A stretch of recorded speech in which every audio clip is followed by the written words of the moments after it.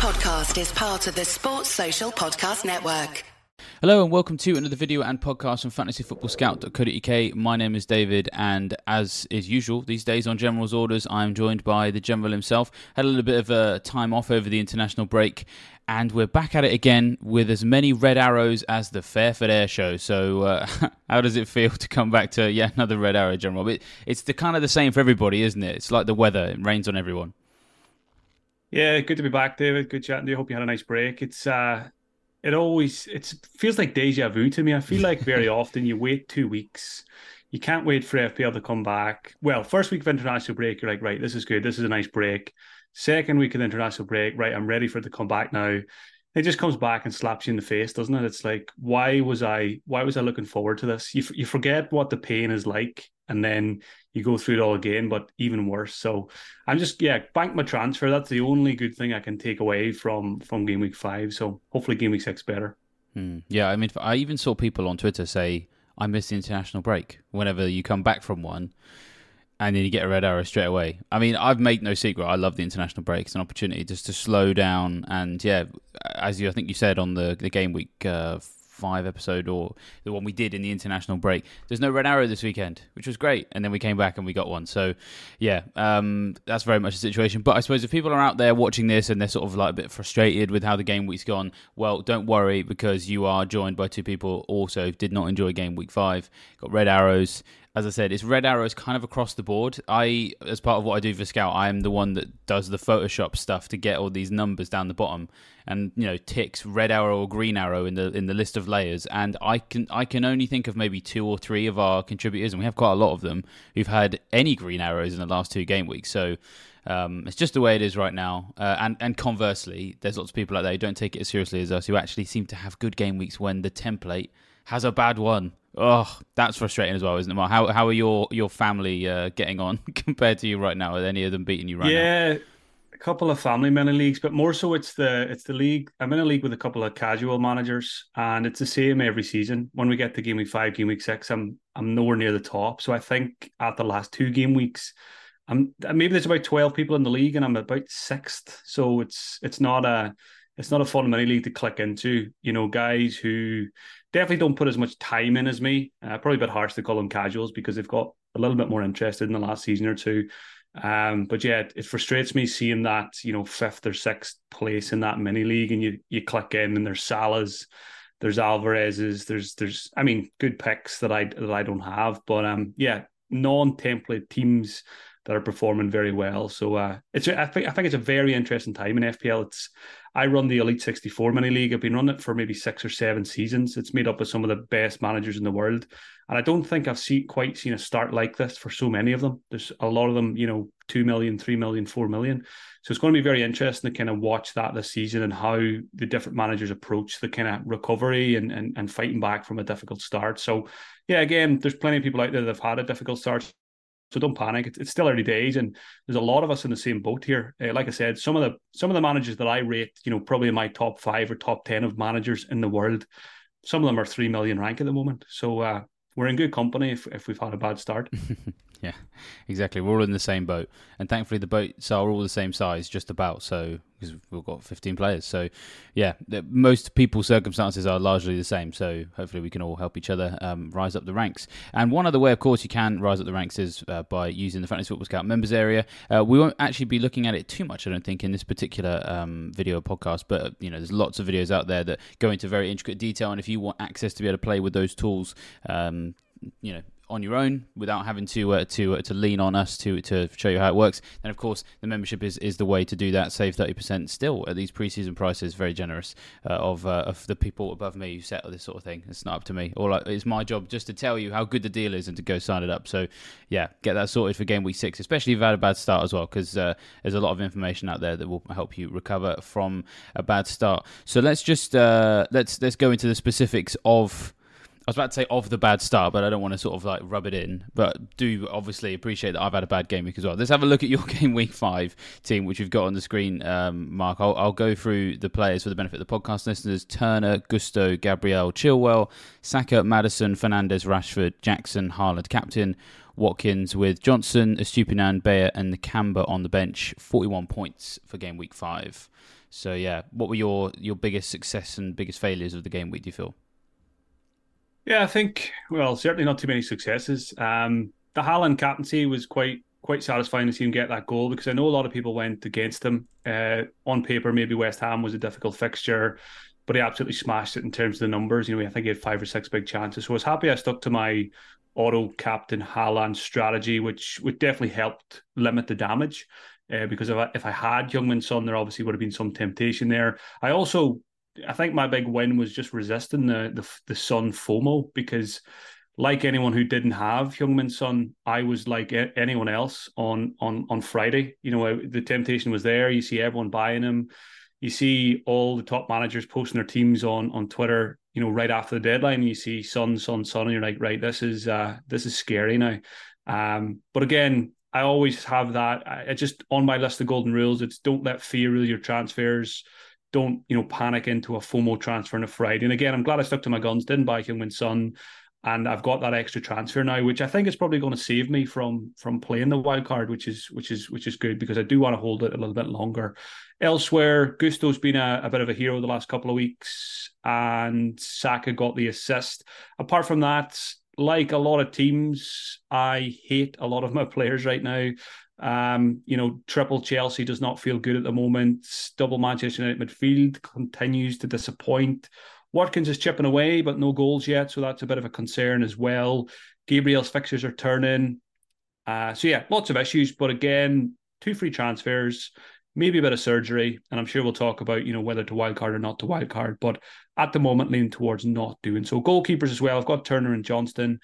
I'm just hoping that that's going to be okay for a little bit longer, that at least one of them keeps their place and I'm not forced into a goalkeeper transfer. I'd rather do that when the wildcard time comes. So overall, 41 points. 41 points actually feels okay. I did get a red arrow, but seeing some people score under 30, I'm just grateful to kind of get out of there without too much damage. Yeah, it was a good game week to have a bad game week. That's kind of when the average is around 44. It's okay if it's not too good for you, because your red arrow wasn't that big. Is it about 400k places, which at this stage of the season is not bad. So, and certainly reversible with a decent game week next time out at the rank bracket you're at. So yeah, for sure. And actually, there's a lot of people bemoaning that they made the wrong decision on Turner this week, because I think Pickford did outscore Turner. You made the right decision because you got 2 points for Turner and 1 for Johnston. So small victories, right? Small wins, yeah. Yeah, no, it's good. You make an small victories lead to hopefully winning the war in the end. Exactly. That's the thing. You just got to keep them coming. But the big victory. I hadn't thought of it this way with the Son thing. Not going Son, potentially an advantage if you can get that transfer used properly. I'm pleased to see someone else resisted, because I didn't go with Son either. It's hard, isn't it, when everyone else is going for a particular player? Did you feel that he would get something? Or were you surprised by the blank? It's worth us talking about it, even though neither of us have the player. Perhaps maybe makes us a bit more objective because we're not so emotionally invested in that blank. Yeah, there's obviously hindsight involved here, but I did think he was being, slightly overhyped. I think, he had an incredible amount of transfers in, which is what happens nowadays if a player scores a hat-trick. And it did feel like a perfect storm. He's off the back of a hat-trick, Sheffield United fixture, playing out of position and playing for a really good attacking team. I was back in Ireland during the break, and I had a really interesting chat with an old friend of mine who I hadn't seen for a long time. He says himself he doesn't have a huge amount of knowledge about the Premier League, but he's an incredibly intelligent guy, currently doing a PhD in statistics. And he was saying he's finished bottom of the mini league the last couple of years. So this year he's actually made some of his own code to help him hopefully shoot up the mini league. And we were talking about Heung-min Son. And he was saying, he was talking about, he had a few quotes from Warren Buffett and stuff. And we were just talking about Heung-min Son. And we were both basically saying, everyone's buying Son, but we're not buying him. We need to try and basically buy the next Heung-min Son. The hat-trick's gone. We need to try and get the next Heung-min Son. And that's the key to FPL. Trying to get the hat-tricks before they actually happen. And the thing with Son was, again, there's hindsight involved here. I had serious FOMO. I expected him to score at least maybe one at least. So it's easy to say now that I'm glad I didn't go for him. The main reason I didn't go for him was because I would have had to lose a decent asset, at least a decent asset on paper, Bruno, Rashford, or Saka. And they all had good fixtures, I thought, at least. I do probably have too much faith in Manchester United so far this season. But it was a case of selling a good asset for another good asset or banking the transfer. And in most cases this season, I will probably fall on the side of banking the transfer if that's the case. And I did have this nagging feeling as well. I always feel like during an international break, the week after an international break can be very odd. You can get odd results, and you can get odd FPL game weeks, and it certainly happened again. So yeah, it's like I said, it's easy to say now. I'm glad I didn't go for him, but I was seriously fearing him at the weekend. Not just because of all of his new owners, because of the fixture, out of position, love the player. So yeah, it was just dodged a bullet. I feel like I dodged the Sterling bullet the week before when a lot of people bought him, and I dodged the Sun bullet again. So it's becoming a season of dodging bullets, which is on brand for this video. Yeah, that's very true. Yeah, absolutely. It's a good defensive tactics there for sure. I mean, yeah, I actually the thing is, I did stats of the day on Saturday night because Karen is away and had a look at Son's heat map for the game, and I realised a couple of things while I was preparing for it. So I'm actually going to issue a kind of like semi-official apology here because I feel like content creators, we don't do this enough where we turn around and go, oh, you know what, I think we maybe got that wrong. So I'm going to specifically talk about myself here, so not anybody else. There was a lot of hype around Son, which I totally understood. I was never completely sure whether or not I felt I was never sitting here going, you have to get him, he's essential. I was never in that camp, but at the same time, I wasn't rubbishing him either. I was just in a kind of place where I felt he's probably going to get something. It's just whether or not you feel that's like dependent for your team. But the reason why I want to apologise is because I realised something, looking at the heat map, looking at the way Sheffield United played in that game, and looking at the fixtures Spurs had played up until now.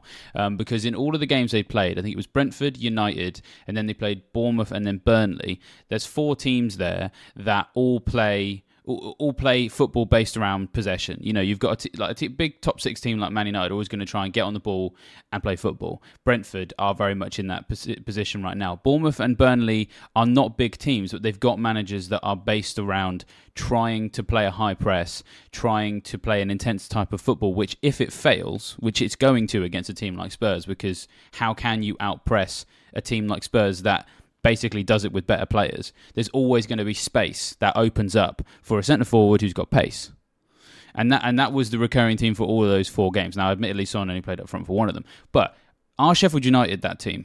No. Are Sheffield United the sort of team that are going to stick everyone behind the ball? Yes. We should have realised that in many ways because it's exactly what they did to Man City. And so then we're looking at the heat map. Son barely touched the ball in the box compared to a lot of his colleagues. In fact, the wingers saw more touches in the box than he did. And there was loads of touches really deep because he was getting frustrated. He wasn't able to get the opportunities he wanted. So he started dropping deep to try and make those chances himself. And the reason why I want to apologise is because I never at any point put that together. They played 4 games against teams that don't play a low block. They're going up against a low block team that actually restricted Man City to nearly a 1-1 draw. And if perhaps maybe that had been more part of the dialogue, maybe fewer managers would have got burned, is kind of the way I look at it. And so, but I suppose the biggest lesson from that is with every week you get a new piece of data that can help inform decisions in the future. Because now we can turn around and say, well, when Spurs play a low block, maybe that's the kind of week where we don't go all in on Spurs because we know they're going to get better results against teams that try and play football. And I suppose if we're looking for silver linings for Son managers, they do have Arsenal and Liverpool next, who you would imagine aren't going to play a low block. So that's kind of like my view on how the Son situation's gone. And yeah, I'm just thinking back as well to my decision-making process, and it was a big factor was I already had Maddison, and it always comes down to fixtures for me, and I knew the Sheffield United fixture was a good one on paper for Spurs, but then Arsenal and Liverpool afterwards, and I thought to myself, when the FPL website refreshes for game week 6 and I go to set my bus team, am I going to be happy to see Maddison and Son with 2 difficult fixtures? And that kind of put me off as well. If I didn't already own Maddison, then there would have been a much greater chance I would have went for Heung-min Son last week. So that was another part of the decision-making process. Yeah. And again, just on out-of-position players, I think maybe, football's changing all the time.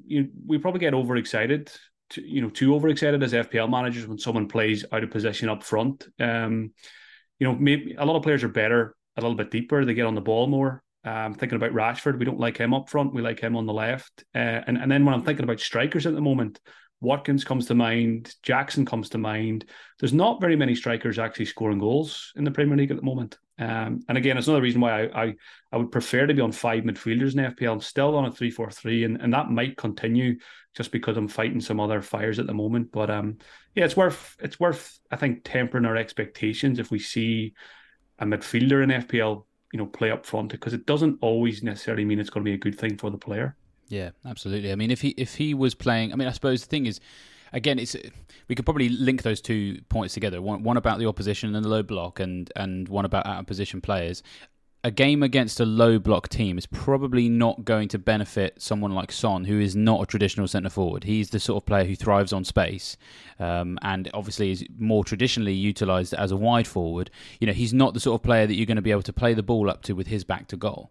Whereas you more comfortably do that with a Harry Kane or an Ollie Watkins, for example. And so, yeah, the fixture comes into that out of position sometimes because, yeah, it's just kind of not in his locker, which is not to criticise him. That's just not the type of player that he is, really. But yeah, certainly you've obviously mentioned you've got 4 midfielders and you're doing 3-4-3. So what I will do is stick your bus team on the screen. Some slight tweaks. Johnston comes back in because, of course, Turner's facing Man City. Estupiñán comes back in as well. So it's Estupiñán, Gusto, Chilwell across the back, Saka, Maddison, Fernandes and Rashford, Jackson, Haaland captain and Watkins. So a couple of substitutions there. You've got 2 free transfers. Yeah, where's the work going to go? Yeah, so it's time to get on the gloves and the overalls, and I think it is time for a bit of surgery. I've been threatened to do a bit of surgery for a while. There was I think Saturday night, Sunday night, strong wildcard temptation again, but had a look at it, had to think about things, and I think it's very hard to wildcard when you have 2 free transfers, because I think 2 free transfers in a -4, the mini wildcard gets you pretty close to where you want to be, and I think the main reason why I don't think I'm going to wildcard is this season, it just still seems a bit nuts at the moment. From week to week, a lot of things are changing. Sterling was essential 2 weeks ago. Son was essential last week. Salah's essential this week. Who's it going to be next week? So the season hasn't really settled down yet. And I don't feel like I can confidently build a wildcard squad that is going to, serve me well long term. It's obviously in the back of my mind too. It's probably a long time until I play my second wildcard. So it's a long spell of time for a new set of troops. And I'm just not ready to do that yet. I feel like I don't have enough information.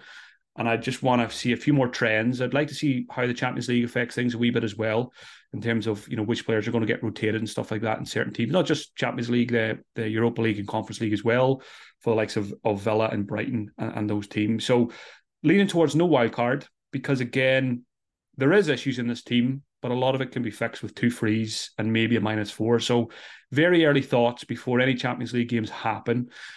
I don't want to ignore my defence any longer. I've been holding on to Gabriel for too long. He did get the clean sheets, which was nice, but of course he had to throw in a yellow card for good measure. So I think I'm finally going to sell Gabriel. Chilwell is an issue now. I don't really want to have a Chilwell headache every week. Is he going to start? Is he not going to start? So I think I'm going to make 2 defensive transfers. Not very exciting, but Gabriel and Chilwell out. And I've got enough cash for double Newcastle defence. So Trippier and probably Botman. I think I've got 0.1 wiggle room for that. So I'll keep a close eye on that over the next couple of days, but it should be okay until Friday, I think. And then, straight away, I think the team will be looking a lot better, because you'd have a back 4 this week at Johnston, Estupiñán and double Newcastle defence. Not ideal keeping Bruno and Rashford, but it is Burnley. And Rashford's numbers were pretty good. I think it was 9 shots, 6 in the box in the last game. Bruno can be dealt with in the near future if he continues to disappoint. Maddison, still think he could be a season keeper. Saka's absolutely fine. Haaland's obviously staying. And then you've got Watkins and Jackson. And Watkins is not scoring goals, but I think he will score goals. It's probably a matter of time. And as long as he's chipping in with those assists, he's not the weakest link in the squad. So I think Watkins might survive, and the fixtures improve for Villa soon as well. But Jackson, certainly on the chopping block. So I think early thoughts, 2 defensive transfers, Trippier and Botman for Chilwell and Gabriel, and then maybe wait until Saturday and see if there's a Manchester City team leak, because there's no early kickoff. Man City play at 3:00. We could get Manchester City teams, and then Jackson to Alvarez -4. I think if I got news that Alvarez was definitely starting, I would be open to doing that -4, getting rid of Jackson, who's an underperforming asset, one yellow card away from a booking. And then with a -4, I think the squad is already looking a lot healthier. And I think Gusto would be my first sub in that scenario. So it'd be a bench of Gusto, Bayer, and Nakamba. So that's where I'm at. So all eyes on City Champions League this week as well. They've got an easy fixture. So it'd be nice if Alvarez got the night off or got some reduced minutes.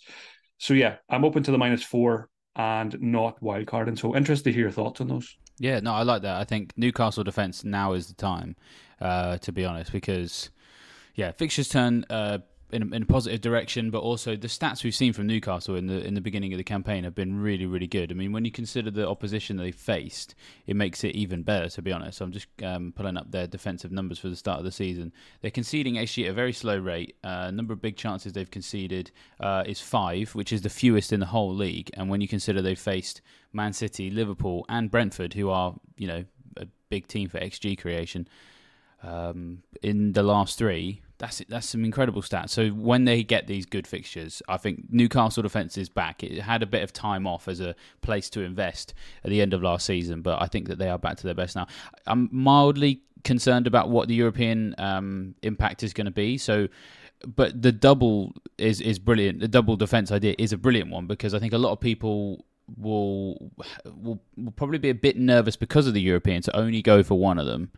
And then you then effectively turn a shield into a sword, to use Joe's old expression from the Scoutcast. It's like, if everyone gets a Newcastle clean sheet, so what? But if you get it twice, perfect. And they do seem like the team most likely to keep clean sheets in a season where they're actually coming at a premium. There's very few clean sheets this season. I don't know what the updated figures were after game week 5, but I'm pretty sure game week 1 to 4, it was the fewest clean sheets we'd ever seen in the FPL era.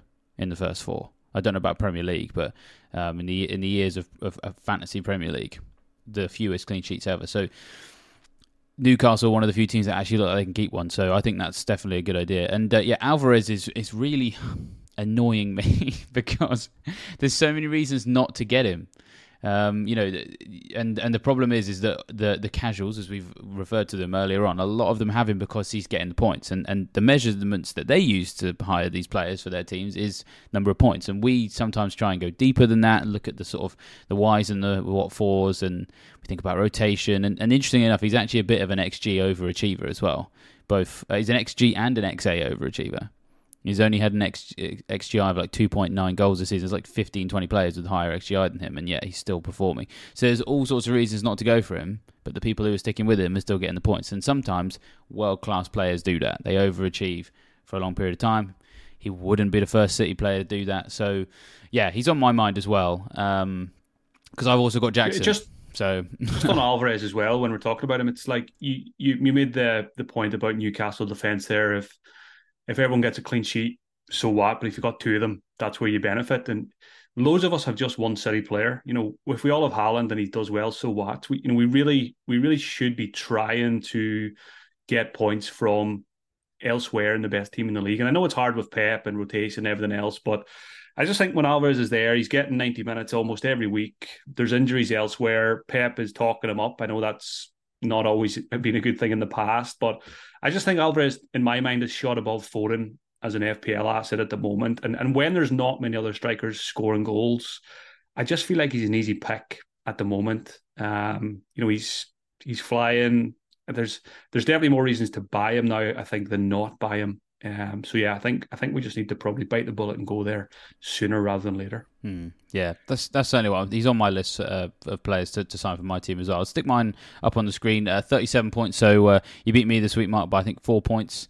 I'm trying to work out exactly where and why that happened. To be honest, it was another rough week. My bench looks like a Flight of the Conchords binary solo, 1-0-1-1 from Flecken, Estupiñán, Archer, and Anderson, which kind of does sum things up. But yeah, the actual team itself: 2 points for Turner, 1 I think for Cash, 5 for Gabriel, as he said. Got himself the yellow. 0 for Chilwell, 1 for Maddison, 2 for Mbeumo, 5 for Diaby, 2 for Foden, 6 for Saka, 1 for Jackson, 12 for Haaland. So yeah, I mean, Similar issues, I guess, because Chilwell I need to deal with. I think Foden I probably also need to deal with as well. And Jackson I need to deal with. They're probably the big three. I'm not that unhappy with everybody else. I mean, it's not like a bad team, but there's still issues I've got to deal with. I got 2 free transfers as well. I don't actually know exactly what I'm going to do this week, but I think I'm probably going to do Gabriel to Botman. That's probably the only one I'm definitely on.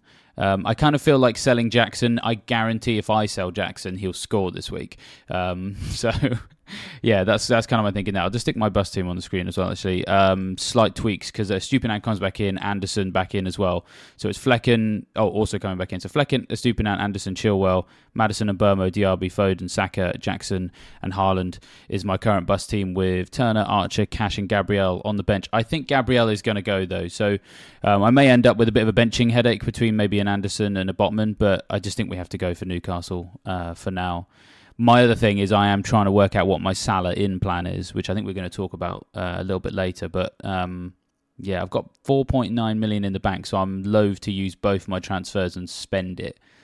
Interestingly enough, what I do with Salah might impact what I do with Trippier, because that would involve upgrading someone.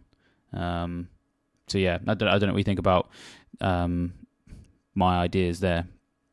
Yeah, I think we will get into Salah a little bit later in the video, and I think Salah definitely has a knock-on effect of what we do this week, because we need to, I think, basically we need to decide whether we get Salah soon or we kind of make our bed or stay in the bed that we're currently in and don't get him until we wildcard. Because I think the people who do want to keep the door open for him soon will probably, even if they're going for double Newcastle defence, they might go Botman and Fabian Schär instead of Trippier and one of those guys, because Trippier obviously eats up a lot of budget. Yeah, and again on your Botman versus Anderson, if you do end up with that benching headache, I just think if Gahey and Lerma are still out for Palace, it's 2 extremely important defensive assets. I know it's a good fixture, but and I'm hoping for a Johnson clean sheet, but I'm not overly confident if those guys are still out. So yeah, that's a good point. I'll definitely play Botman over Anderson. Yeah. You've convinced me. Yeah, I think that may lock in my transfer, to be honest. And yeah, I need to go and do some maths. I need to do some maths over the next couple of weeks to work out how Salah does or doesn't fit into the team. But as we said, we are going to talk about that a little bit later. So let's move on to our first order of the day, which involves the W word once again. Yeah, the WC, which obviously has a nice double meaning when a lot of people had a game week in the toilet this week. First order is only wildcard if you absolutely need to. A lot of people are sitting looking at their teams after a long international break, after a pretty disappointing game week 5, and thinking, right, time for a refresh. But give it lots of thought before you do it. There's no rush. If you haven't activated it yet, I know a lot of people probably rage activate it on Saturday or Sunday, and that's fine. If your team needs it, that's fine. You've got plenty of time now to build a new team. But myself and yourself are good examples. We've got the 2 free transfers. If you've got 2 frees, certainly give yourself some pause before activating the wild card, because you can fix a lot of things with 2 frees and maybe a -4.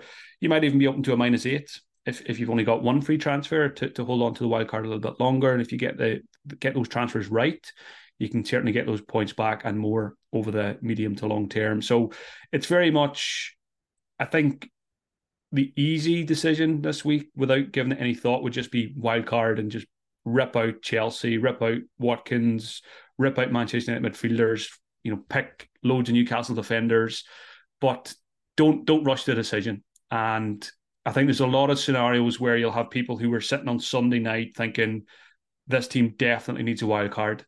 And we're now Tuesday. If you're watching this Wednesday, Thursday, you're probably thinking, do you know what? Maybe the team doesn't actually need a wild card. Maybe I do agree with Mark that this season is still up in the air. Things are changing on a week-to-week basis. Europe's kicking in now just to make things even trickier. Maybe I would like another couple of weeks for a wild card decision. So yeah, only wild card if you absolutely need to. And don't get me wrong, there is plenty of teams out there that definitely do need a wild card. If you're, maybe you still have a Pickford, maybe you've got more injuries than we do, 1 free transfer. If you're just really, really sick of your team and it really is underperforming, and again, maybe if you had a sub 30-point game week, you might be more inclined to wildcard than if you got 40 or 45 this week. So the main takeaway is just don't rush the decision. If you haven't activated it yet, don't worry too much about price changes. You could always activate Wednesday, Thursday, Friday, but just be 100% sure that it's the right decision for your team before you actually press the button.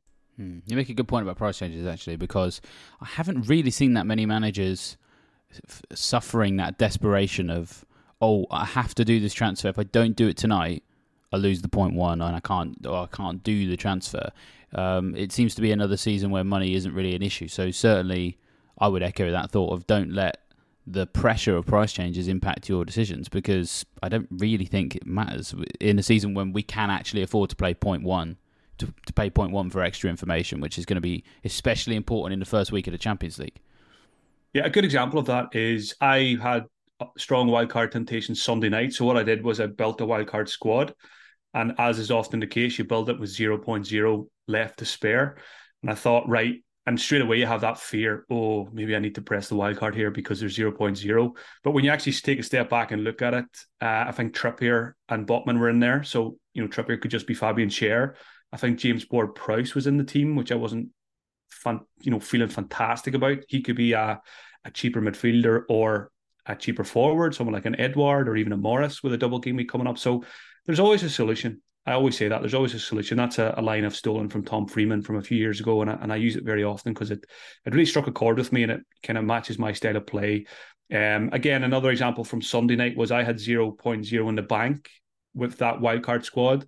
Brian Mbeumo was going up in price that night. So I think what some people probably did was brought in Mbeumo Sunday night, and then maybe we'll decide later in the week if they want a wild card or not. And if they don't, they've still got, a good asset with good fixtures coming up anyway. So many different ways to play it. But again, my experience in FPL is I don't worry about price changes too much. And it might get a little bit trickier now because Salah's in the equation. But like I said, if you can't afford a Trippier, you just get a Fabian Schär, and he might get you more, bang for buck anyway in terms of points per million. So yeah, don't stress over team value. Yeah, and also fixtures as well. I'm going to sound like a broken record here. Game week 9, that fixture swing that week is quite severe in that's when Chelsea's fixtures massively shoot to the bottom of the season ticker. Man City's get a lot harder as well. A couple of other teams that people are invested in, like Spurs, drop down a little bit on the season ticker around that time, and then Liverpool, West Ham, Wolves, Nottingham Forest, Crystal Palace, they all shoot to the top. And Wolves actually are still going under the radar. I think Neto's numbers are good, and so his current output of points is sustainable, and he's like 5.5 million, and everyone's too scared to touch him because of the start of last season, so he could be a good, interesting differential. But would you want to sign him outside of a wildcard? Probably not really.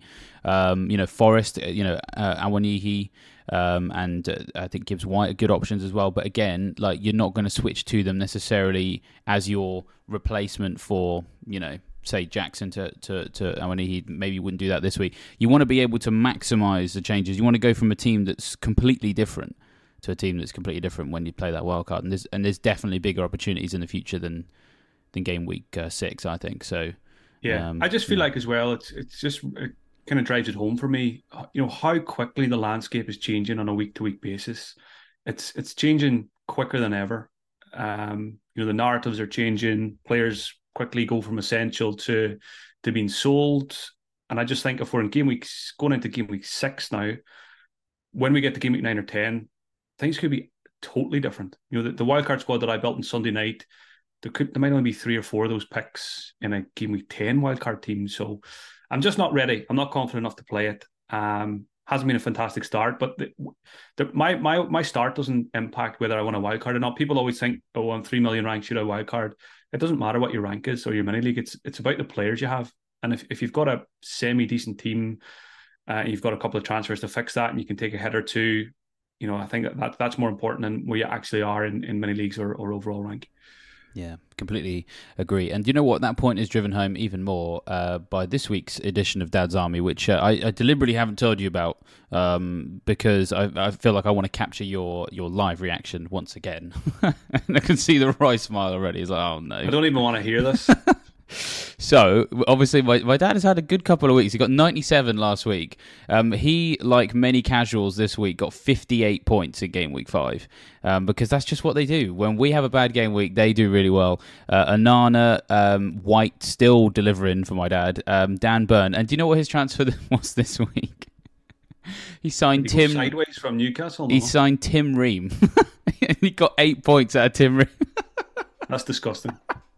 I can't remember who he sold him for, but I mean, just the fact that he signed Tim Ream and got 8 points for it, like instant reward. I love it. And then Mbermo, Matoma, Bowen, and Saka. So his midfield kind of let him down this week, but he's actually had Alvarez for 3 or 4 weeks. So he had Captain Haaland, Alvarez on the 9 points, Antonio as well. He even had the luxury of benching Luis Diaz and still got 58 points. And the worst part, and I am really sorry about this because I know he's not going to like this, is my dad, having had a good couple of weeks, is now 1.5 million ranked. So he's about 200, 300k places off yourself, Mark. So it's getting tight between you and my dad, even though actually I don't think either of you know of the other's existence. You've never met each other, to be honest. So, and the way things are going, I hope we never meet, because I mean, you can go on the FPL website, can't you, and see how many transfers in a player's had in a certain game week. So I think if you click into Tim Ream's profile, it'll probably say transfers in 1. It'll just say David's dad. Yeah, that's probably what it'll be. His ownership right now is 0.9%. I mean, wow. And so he made the team of the week. I think he got some bonus. I think that's what it is. 2 bonus. And yeah, I'm just trying to find out who he actually signed, like did the swap for, because I feel like that was... Oh, that was it. He sold John Stones. I mean, so actually selling John Stones makes some sense because he's been ruled out. But the fact that he even had John Stones this long, I think, is part of the problem.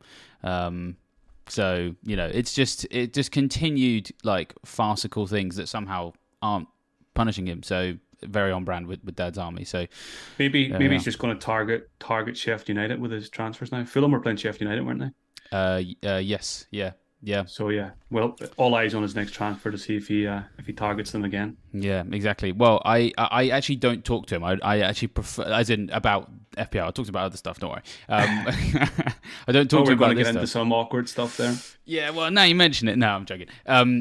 I deliberately don't ask him what his transfers are because I find it's usually more comical when I log in and see how many points he's got. So. Yeah, whatever happens in game week 6, who knows? You literally can't write this stuff. So, yeah, there we are. Apologies to bring more devastating news to you from the Dad's Army section, Mark. Should we cheer you up a little bit with the second order? Yeah, let's move on. Yeah, let's move on as quickly as we can. To some more Newcastle chat. We kind of already alluded to it, but yeah, this is order number 2. Yeah, order number 2, quite a simple one this week. Invest in the Newcastle defence. So most people are going to be doing this anyway, just to drive it home. You know, the fixtures are turning, big time. A lot of people, a few people probably went there for the Brentford game in game week 5. I fancied Brentford to score, so I wasn't in a rush to go there. Obviously, that didn't turn out to be the case. But again, it's another, good reason to go to Newcastle. They've got their clean sheet now, and they've got better fixtures to come. So in a season where there isn't many clean sheets, I do have a lot of faith in Newcastle. I know they, long term in the last 24, 25 games, they might only have, 3 or 4 clean sheets, but it's the fixtures, it's the players involved. They've got attacking threat as well, and again, the lack of other options. So I think Botman should probably be the first pick in everyone's team, just because, when FPL launched, we seen him at 4.5. We said that's a mistake. Everyone put him in, and then they took him out because of the fixtures. And we said, we'll go back to him game week 5, game week 6. So here we are. So let's remember what we said, and let's just go and buy him. 4.5, good for bonus. Some attacking threat as well. Maybe it's not as much as Fabian Schär or Trippier, but you never know. So Botman, number 1, I think, for price and bonus potential. I still like paying the premium for Trippier as well. Lots of avenues to points with the set pieces, takes a lot of corners, creates a lot of chances. And Fabian Schär, I think, is a good option as well. If you want to keep money for Salah, maybe you go Schär and Botman. And obviously going for just one Newcastle defender is absolutely fine as well. Maybe you buy one this week, and if they do perform well and the defensive numbers are good, maybe you add a second one in the near future. So I think a big attraction to Newcastle defence as well is because there's a lot of rotation in attack. You've got, Isak's probably going to play Champions League. Wilson played the whole game in game week 5. So you never know what's going to happen with that position, and that could chop and change over the next couple of weeks with Europe. Barnes, Gordon, Almiron, they're all kind of sharing game time as well. So the defence is a good place to go. And I should mention Nick Pope as well. If you are on a wild card this week, strong consideration, I think, should be given to Nick Pope. He is expensive at 5.5. But if you find that you're building a team and cash isn't giving you too much of a concern, I think paying the premium for Pope with these fixtures is probably a good idea until a good 4.5 emerges. We still don't really know who the best cheap goalkeeper in the game is. It might end up being Areola. Areola might become our number one staple over the next couple of weeks. Maybe he already is, but I think he's got Liverpool this week. So yeah, Nick Pope, the defenders, they're all really good options. So I think if you feel like you've got weak links in your defence, which most of us probably do now with rotation risk, Chilwell, Gabriel, fixtures are turning. Maybe Saliba owners might want to sell him as well because of the fixtures. So yeah, Newcastle defence is a good place to spend your cash. You took the words right out of my mouth on Pope, actually. I was just having a look at some numbers on him, and I think he's worth considering, especially in a context of we think, as you say, Botman and Trippier are going to be ones to go for, but there is still a slight risk of rotation. Trippier perhaps more so in the sense that Livramento is available. Pope seems the least likely to get rotated, so you pay that 5.5 and you get that on top of the other things. And just some other numbers just to drive it home again on Newcastle for their defence so far this season. Already alluded to the fact that they're joint best for big chances conceded. They are fourth best for minutes per expected goals conceded, so that's still a good place to be. And then in terms of how they're conceding their shots, there is a possibility that Pope can maybe nip in and get some bonus, because when you look at how many shots they're conceding in the box, it's actually kind of mid-table in a way that I say that sort of semi-derogatorily. 45 shots in the box conceded. Only about 7 teams have conceded more in the box than them.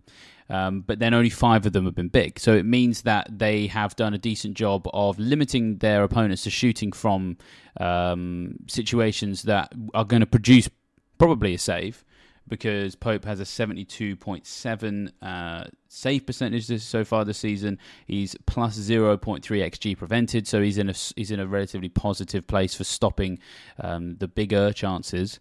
Those sorts of conditions can usually produce those additionals you want from your goalkeeper. So he's still capable of that. I think he's not the most capable player of doing that. I still think that Areola, Leno, and probably Flecken are ahead of him for the chances of those additionals. But I do think Pope is ahead of those 3 for chances of clean sheets. So it's kind of like a balancing act, and what you're willing to spend on that bit of money. And then also just again numbers on the Newcastle attackers as well. I'm going to keep it very simple on this one, right? Callum Wilson doesn't, play as many minutes as we would like, 212 minutes so far this season, but he is the Newcastle player with the highest expected goal involvement, because and it's just 2.52, and there's about 25 players in the league who have a higher than him. In terms of minutes per, it's very good, and it's very good for a lot of them, but it's just spread around the team because there's so many good attacking players that are like for like swaps. So it's really frustrating. They're a team that are going to win games this year. They're going to do it by playing lots of exciting attacking football, lots of goals. But who is the most likely player to get involved in them? We just don't know yet. So, yeah, it's a wait and see on the attackers for me. But the defence is a must-have, isn't it? Yeah, and just on Wilson as well, I think I've seen a tweet today. We've those of us who've been playing FPL for a long time, fitness has always been a bit of a worry with Wilson. He's been better in recent seasons, but I seen a tweet today. I think Eddie Howe was I think people were worried that Wilson wasn't training. And I think his quotes were something along the lines of, Wilson rarely trains 2 days after a game.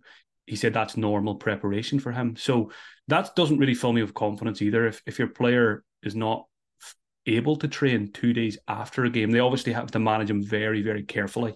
And that to me says, well, an injury is never probably too far away with a Callum Wilson. Obviously, they're managing him very well in recent months, so hopefully that does continue. But he's also expensive FPL wise when you compare him to some of the other maybe cheaper midfielders and stuff. So yeah, could get lots of minutes in the league, but yeah, I don't really see myself going there. Yeah, it's a lot of muscle problems, which that usually is the one you have to really take care of. Anything that's sort of impact related, or dare I say it, sort of like broken bones and things like that.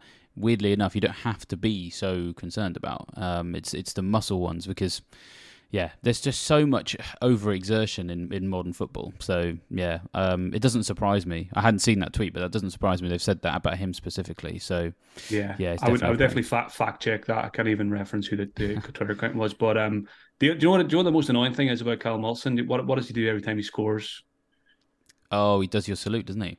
He does the salute. So he's definitely maybe listened to the podcast a couple of years ago when he scored every time I didn't own him, and he was a proper FPL troll back in the day, wasn't he? He He really was was. you'd have him for the good fixtures and he'd do nothing, and then he would troll you in the others. So I've got a bit of bitterness FPL wise towards him. Fantastic player, obviously, but that salute it hurts me every time he does it. It's copyright infringement, arguably. I mean, statistically, he has always been an anomaly because there was a time when he would have lots of shots and he would not score. Then there was times when he would have like one a game and it would always go in. His stats kind of busting thing these days is the fact that he has brilliant numbers that look like someone who's playing all the time, but actually he's just a substitute. He's like the best super sub since Ole Gunnar Solskjaer is what I still insist. One thing I will say, if you do ever meet my dad, you can bond over your opinion of Callum Wilson. He dislikes him, and I've said this before, as a West Ham fan, he seems to always score against West Ham. He scored against West Ham when he was playing for Bournemouth about 4 or 5 years ago with his hand. It went completely unnoticed by, well, just only VAR. And after the game, he was asked, Callum, how did you put the ball in the net for the second goal? And he just turns around, looks at the BBC cameras and goes, magic. Right? And my dad was like, I remember that. He was so annoyed. So there we go. At the very least, you can bond over that and just don't talk about FPL. That sounds good.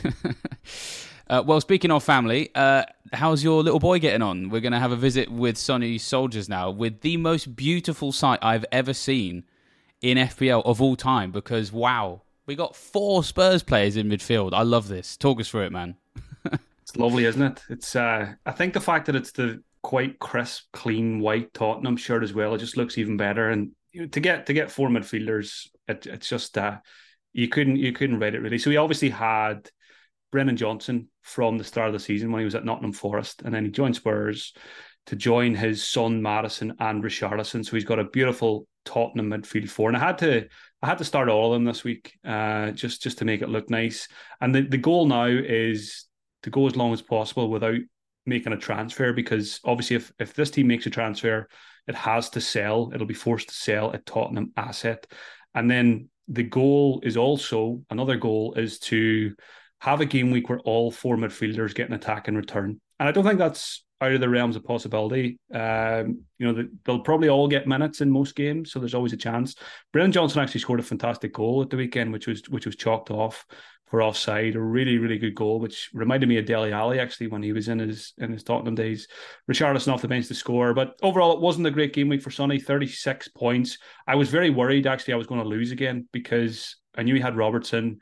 I knew he had that guy Callum Wilson saluting when he scored as well, but I just about managed. I think the Watkins assist, the Gusto clean sheet, and the Haaland captaincy obviously got me over the line because Heung-min Son. I was, given that I didn't buy Heung-min Son and I knew Sonny had him captain, it was a scary weekend when Tottenham were playing. I think I actually went and did the big weekly supermarket shop at 3:00 on Saturday because I needed to take my mind off things, and there's never any phone signal in the Morrisons where I do my shopping, so I couldn't even put in the headphones or anything. So I knew I was in a safe place from FPL paying, and walked every single aisle, looked at every single product, and took as long as I could just to delay the inevitable pain, which obviously hit me when I got back to the car. So yeah, thankfully I got back to winning ways. I think that's 4-1 for me now against Sonny so far. And like I said, just probably not going to make any transfers in this team and just try and leave the 4 Spurs guys there for as long as possible. I think the best thing about that story is I think you chose the only major shopping brand that has the word sun in the name. I didn't even realise that. So it's all on brand. I'm drawn towards Morrison's. Exactly. Well, I mean, Morrison was it West Brom he used to play for? Am I thinking of the right player? I mean, he would have. Yeah, James Morrison, yeah. I think, was it? Yeah, that's right. What a wonderful world, you know. Maybe yeah, I need to pick a different shop next week. I think you're going to have to, yeah, for sure. And also, what other thing I want to point out here, which I think is quite funny, I can just imagine your weekend going this way. You're scared about Son, and then he blanks, right? But then Richarlison gets 2 attacking returns, and he's got him as well. He knows what he's doing. Clearly, he just finds a way. Yeah, exactly. It's in his blood. And again, I'm just thinking about it now. If the Johnson goal wasn't ruled out, I think he beats me because. Ooh. I think he beat me by 5 points, or I beat him by 5 points, or maybe even a draw. If Johnson sneaked a bonus point, which he probably would have, then so yeah, thank you VAR for that one. Yeah, so you can take a 4-1 lead over your, how old is he now, 7th-month-old son? 6, yeah, almost 7 months. Must feel good. It does feel good. It does feel good.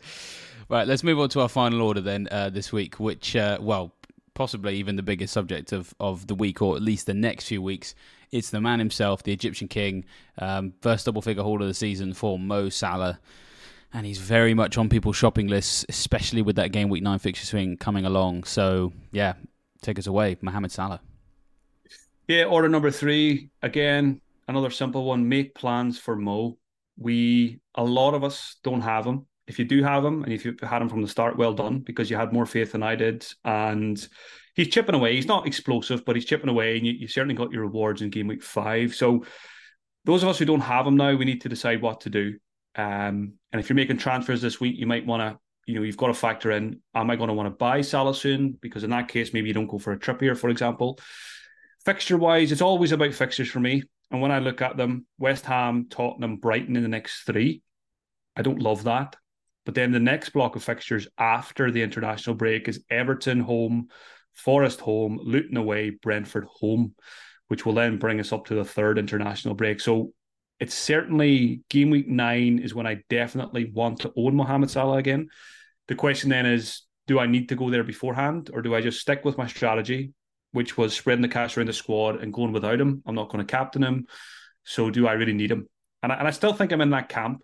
Once I make those transfers I made that I mentioned earlier, I think my squad will be looking a lot healthier. I'll be a lot happier with it. And I still don't really fear Mohamed Salah. I know a lot of people are probably going to buy him this week, next week, but I think I'm still happy to wait until around game week 9. And that might be involved in a wild card, maybe around game week 9, game week 10.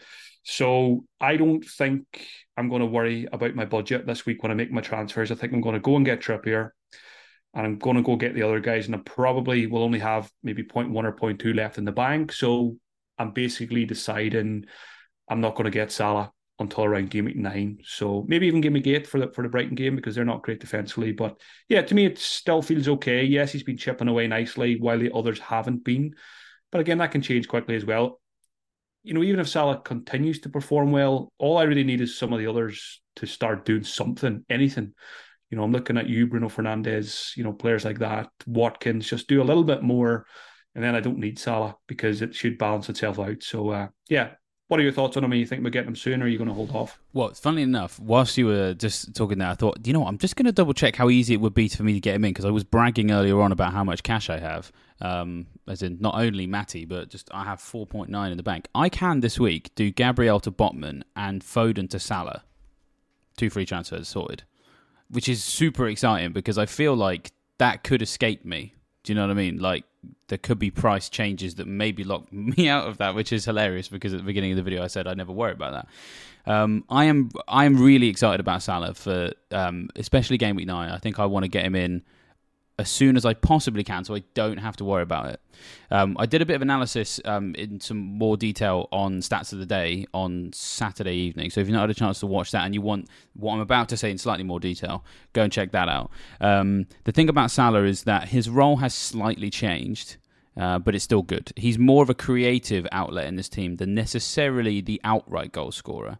But he's definitely still the most likely to score from the numbers. And so then when you combine that with the fact that he's all of a sudden become incredibly creative, I think that he has the ability to explode fairly soon. So over the first 5 game weeks, no player in the entire Premier League has created more big chances than him. He's not necessarily created the most. Funnily enough, the person who's created the most chances is actually Pedro Neto with 17. Fernandes, Alvarez, Gross, Saka, Matoma, Maddison, Foden, all of these players have created more chances than him, but he's the one creating the bigger ones, which is interesting to see, because he's actually technically now the most creative player in Liverpool when Trent is also around. I mean, I know he's had this injury, but that's what Salah is bringing to this attack. And then when you move on to his goal threat potential, it's a bit tempered from what we're used to. But if you're looking at those Liverpool fixtures and feeling like you need to invest, he's still the most likely to score, because he's got the highest XG of any Liverpool player this season.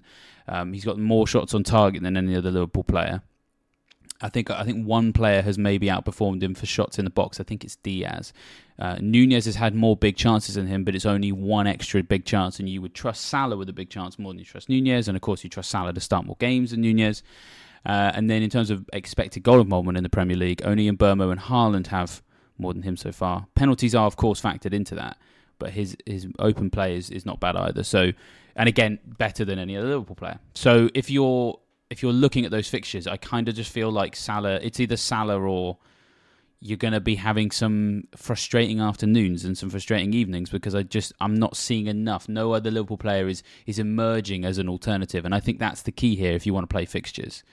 It just isn't a solid enough alternative. So, and yeah, I said that boost in creative potential, I think, makes him have slightly more potential for explosivity as well. So, could even be captainable when those fixtures turn. So, I'm very much looking at Salah and feeling like I need to sort him soon. It's very tempting that I could get him this week. Yeah, I haven't even looked at. I definitely could get him this week because I've gotten 2 frees.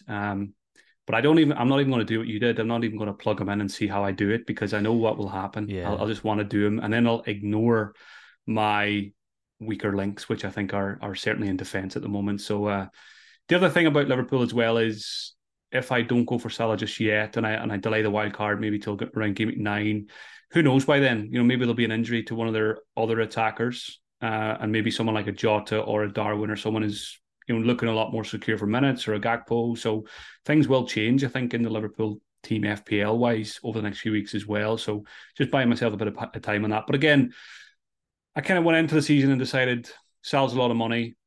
I like spreading the cash around the squad, and even though he is performing well, his numbers are good, I still don't think I need to change that approach. You mentioned Mbeumo there. I still have him as my most wanted, or one of my most wanted, over Salah, and obviously it's a lot easier because of budget. So I've talked about a few defensive transfers this week, maybe Alvarez for Jackson, but soon after that, I think Mbeumo will probably come in for me before Salah, and Salah probably will be a wild card pick. Yeah, that had been my original plan. I should just clarify that my plan had been wild card game week 9, and Salah was the first name on the team sheet, and then you just kind of build around that. So I'm not ruling that out either. It just sort of depends how I navigate the next couple of weeks. I think we talked about it earlier with Newcastle. I have to make a Salah decision in order to make my Trippier decision, because those moves I mentioned there, Trippier would just completely lock me out. I mean, I'm doing what I shouldn't do. I've been playing around with the team. I could also, for a -4, do Jackson to Alvarez, for example. So there's other things I could do, and I probably need to work out just how important Trippier is, because I'm getting excited by what I can do here. So yeah, lots of factors to sort of weigh up. Newcastle and Liverpool, very much 2 teams that the decisions about each one will impact the other. So it's worth making absolutely considerations there. Well, with that's the end of our orders this week. So before we shoot off and get back to not playing with our FPL teams, because that's dangerous, I will just remind everybody to, of course, sign up for Fantasy Football Scout membership. A couple of the numbers we've talked about here, you'll be able to find in there. Still got that 30% discount, so don't forget that. If you've enjoyed this, don't forget to like the video, subscribe to the YouTube channel or the podcast platform that you're accessing us on, and hit the bell notification on YouTube so you don't miss anything else. We've got all sorts of other content coming this week, and also should just point out actually that we've got Champions League coverage as well. That is back. By the time that you're listening to this and watching this, then I think the deadline for Game Week 1 will have passed. But with if you follow at Fantasy UCL Pod on Twitter and on your various podcast platforms, you'll be able to get regular coverage of the fantasy game for the Champions League throughout the group stages, and of course into the knockout stages as well, from our good friends at Fantasy Football Community. So make sure you check that out as well. That's all I've got to add on, Mark, unless there's anything else you'd like to tell these fine folks before we finish. No, that's it. Good chatting again, David. Best of luck for the game week ahead. I'm looking forward to seeing what you end up doing with your transfers, and because I can see the Salah temptation on your face now, and very interested to see what your dad follows up Tim Ream with next week. So we'll see what he does. It's going to be good. Yeah, I will not ask him, and it will be a big old surprise next week. So yeah, looking forward to that. Well, with that, we shall leave you fine folks to the rest of your tinkering, and we shall see you next time.